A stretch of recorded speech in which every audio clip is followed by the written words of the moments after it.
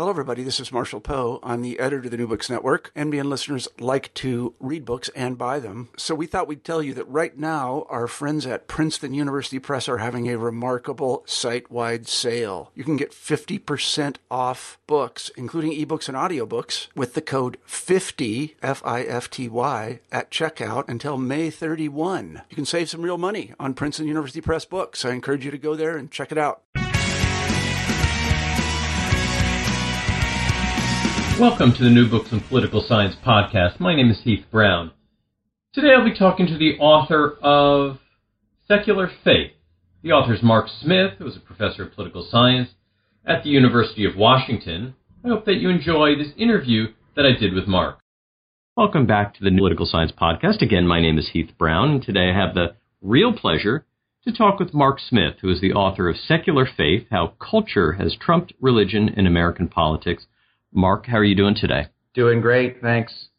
Yeah, Mark, it's a pleasure to have you on. You have this new book with a very powerful cover. I would like you both to maybe just tell us, those that are listening, about the cover. But before you do that, maybe you can just tell us a little bit about yourself. Sure. I'm a professor of political science at the University of Washington in Seattle, where I've been for the last 18 years. I'm also an adjunct professor in the comparative religion program here and also the Department of Communication. So my work really crosses over between political science and sociology and comparative religion, and in the past has included a lot of elements of communication, and so I'm comfortable in any of those spots. So tell us about this cover. In doing this podcast, I have become very interested in the quality and how compelling some covers are, and your book covers, it meets that. So maybe you could just tell us about this image, how you chose it, and sort of how it sets up the start of the book. Sure. I actually turned over the cover design entirely to the University of Chicago Press. They of course gave me a chance to recommend something, but I said, look, this is outside of my area of expertise. I'll trust you all, your production and marketing people, to find a good one, and they in fact did. So it's it's kind of a black background with a picture of a cross. So since my book is about religion in American politics, Christianity being the dominant religion, the cross makes for a good symbol. And there are bricks, and the cross is kind of there standing out against the bricks, and it makes for a powerful visual image. Yeah, it's this sort of neon lit yellow and red cross. I hope that people have the chance to go out and get the book and see the cover. In the book, you pursue a provocative thesis in some ways, that culture is in some ways more important than religion in defining some of the key issues in American politics. You start with this clever illustration about the lending of money. I wonder if you would recount that for us briefly. Sure. So with the lending of money, there are passages of the Bible that explicitly deal with that. And if you just read the passages straight up, most of them seem to either prohibit lending money with interest entirely, or you can only do it to certain populations, either to people who aren't poor or to foreigners. You get a slightly different interpretation through some of the New Testament parables, but when you put it all together, it looks like a pretty clear prohibition on money lending at interest. And that was, in fact, the church's take on money lending at interest for many centuries. But as time goes on and we, in the Western world, move away from an agricultural society purely and commercial society starts developing, there's a need for more money lending, and those services emerge. And there's a lot of pressure on the church to change its traditional teachings. And this, in fact, does happen during, the middle to late Middle Ages. And by now, it's not even an issue that's up for debate. We just accept that money lending at interest is perfectly moral. We don't give it much thought one way or the other. There are laws on the books against what we call usury, so extractive interest, say through payday lenders. Some states have those laws. But just going to the bank and getting a loan for your car or your house, it's just a normal thing we do. And I use this as an illustration for the broader set of processes that I argue in the book happen over time, which is we often think that that religion drives morality. And I argue that it's really more of the reverse, and that the culture comes in, shapes morality, and then religion adjusts and accommodates to that. And with the usury, we see something that looks like it has a pretty clear prohibition in the Bible. Over time, that gets reinterpreted as a product of the growth of a capitalist economic system. So, towards the beginning of the book, you refer to the separating of the public from the private, and this seems like it matters a lot in how different churches evolve and have adjusted some of their doctrines. So, what do you mean by this exactly? What does it mean to separate the public from the private? Well, churches are mostly in the business of religious beliefs and doctrines and building communities and doing outreach and so on. The politics part of their mission is generally not the main part of their mission. But for some churches and denominations and groups, it comes in and is something they spend some time on. So the intersection between what they teach people on a daily basis and then the political implications of those, that's not always up front for them, but sometimes it is. And they have to figure out, how do we manage the political dimensions of our teaching? So, for example, if you're going to teach your parishioners, say that blasphemy is wrong, are you also going to lobby for laws to ban blasphemy? The answer now is no, but in the Puritan era, the answer was definitely yes. That was an offense that could get you executed. And this happens in all kinds of other areas. So take abortion. You could just teach your parishioners abortion is wrong, if that is in fact consistent with your tradition and your interpretations and so on. You could also both teach your parishioners that it's wrong and push for public policy to reflect that is, for restrictive abortion policies or to ban it entirely.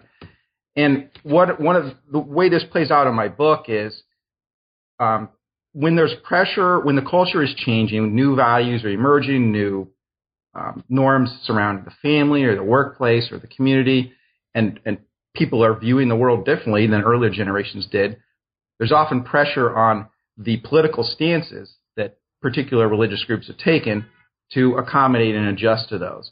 And one way you can adjust without directly changing your teachings is to make it a matter of what I call private morality rather than public policy. So you keep the moral teaching, but you no longer press the political implications of it.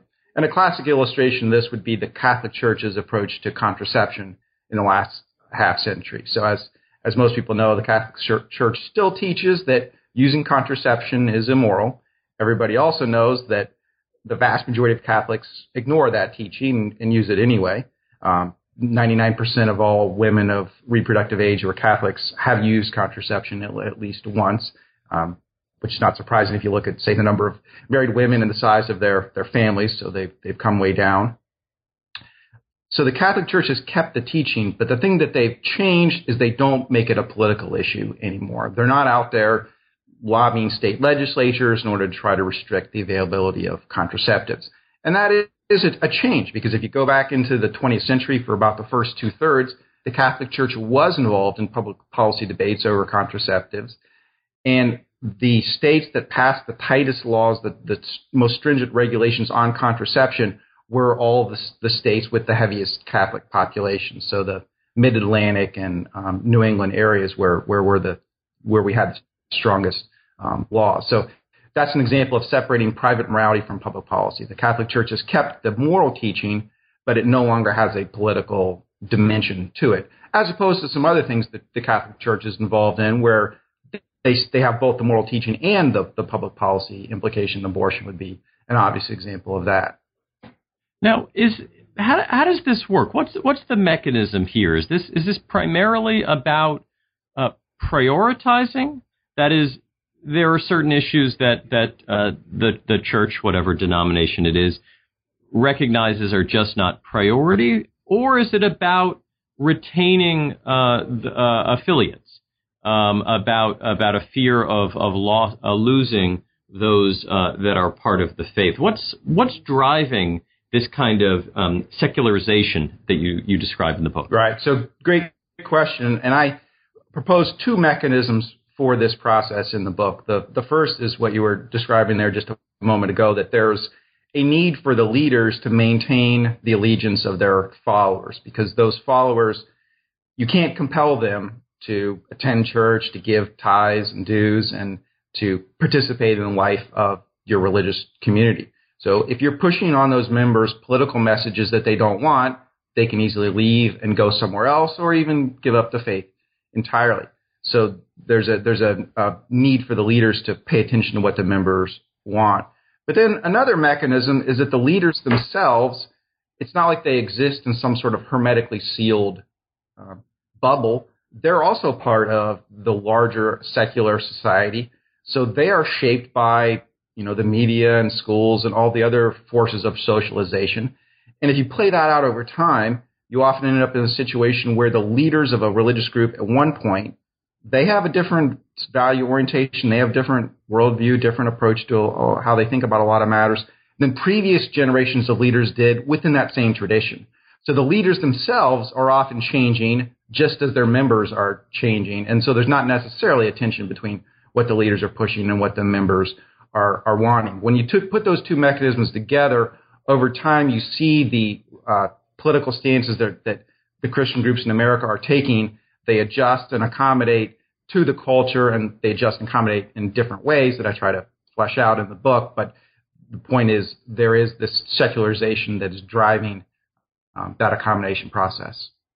Now, as someone who has attended a couple of Quaker meetings, I was particularly drawn to the chapter that you wrote on slavery, though the Quakers fit into a number of different parts of the book, maybe because they're the kind of the outlier in some of these things. But I wonder if you can lay out what your argument is in the chapter on slavery, and how churches came to reconcile their changing views towards slavery over time. Sure. So the slavery issue is a very interesting one because it covers the full spectrum of views. That is, early in American colonial history, slavery was completely accepted. No one was there challenging it. So that's, early part of the 17th century when it starts in Virginia and emerges later in Massachusetts. And then you can look at the situation now where basically no one is publicly advocating for, hey, shouldn't we bring back slavery? Wouldn't that be great? Slavery still happens, but it's in sex trafficking and it's part of the underground economy, not something that anybody publicly advocates for. So it's a full transformation for something being seen as completely moral to a middle point where it was up for debate, and now we're on the backside of that where it is seen as completely immoral. And thus you can see how when slavery was initially established in the American colonies, for the most part it wasn't actively debated. When it was actively debated, for example, amongst the Puritans in Massachusetts, they turned to the Bible to try to figure out, okay, is slavery allowable? If so, under what conditions?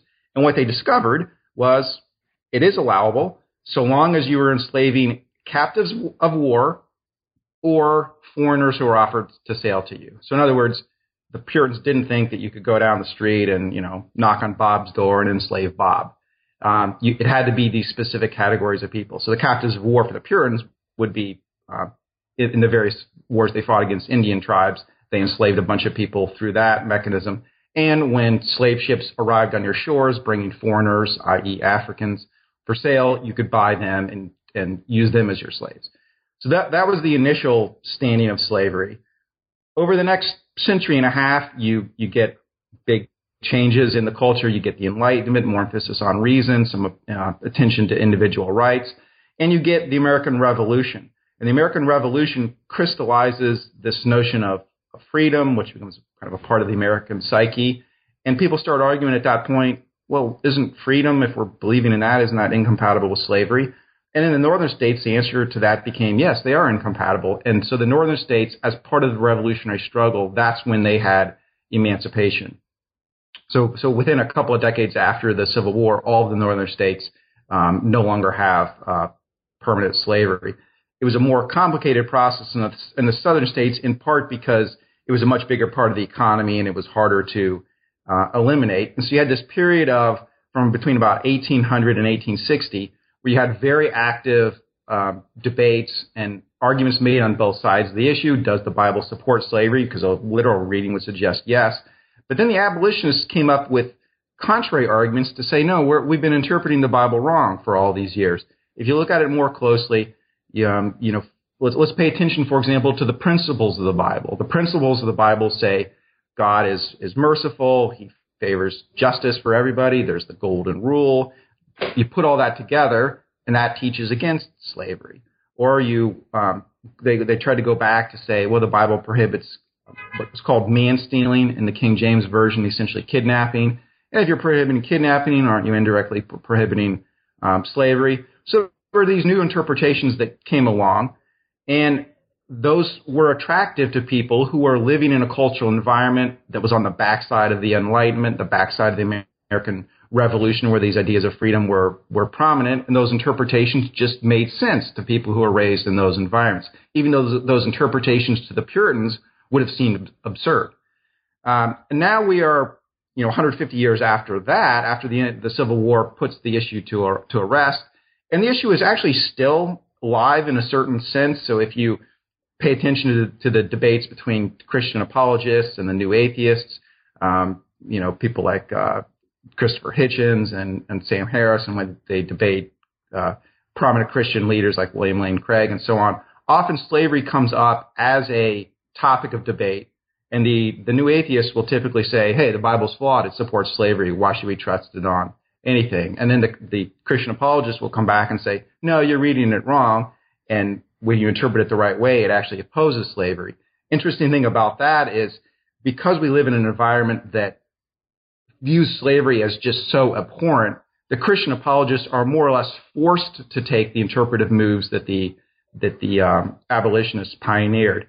And interestingly, I show in a later chapter that on the homosexuality issue, a lot of the Christians who have been pushing for more tolerance of homosexuality have used the same kinds of interpretive styles that the abolitionists used, and now they're applying them to homosexuality, to say that all these passages that down through the ages were understood to be prohibitions on homosexuality are not actually prohibitions on homosexuality. And so the same process is emerging where cultural trends come in, the secular society is evolving, people are living in a different environment, getting different values and messages from those around them. And then that leads to this accommodation and change in how religious groups approach their political stances. Mark, the book is just so interesting and so timely in so many ways. We've talked mainly about some of the sort of more historical pieces of this, but I think you also write about some real contemporary issues as well. What's next for you? What is your next project? My next project is going to be an extension of this one, where I want to. This is focused on American history, which is itself a pretty meaty topic, and I do cover from the colonial era to the present. But I want to extend this really back to throughout Western history, and I want to show that the Bible it's often seen as the foundation point of Western society and Western morality. I want to show that it starts out that way, but as time goes on, Christian morality is really a moving target, and that it changes as a result of these cultural trends, and so that the kinds of moral stances that Christians take today are very different from what the early Christians would have taken. Well, it sounds like our time must be done. I hear an alarm going off, which yes. means we must have reached our end point, and it's not without covering a lot of ground. So thank you, Mark, for talking about your book, which is called Secular Faith, How Culture Has Trumped Religion in American Politics, published by University of Chicago Press this year. Mark, thanks you so much for your time today. Yeah, thanks a lot, Heath. I appreciate it.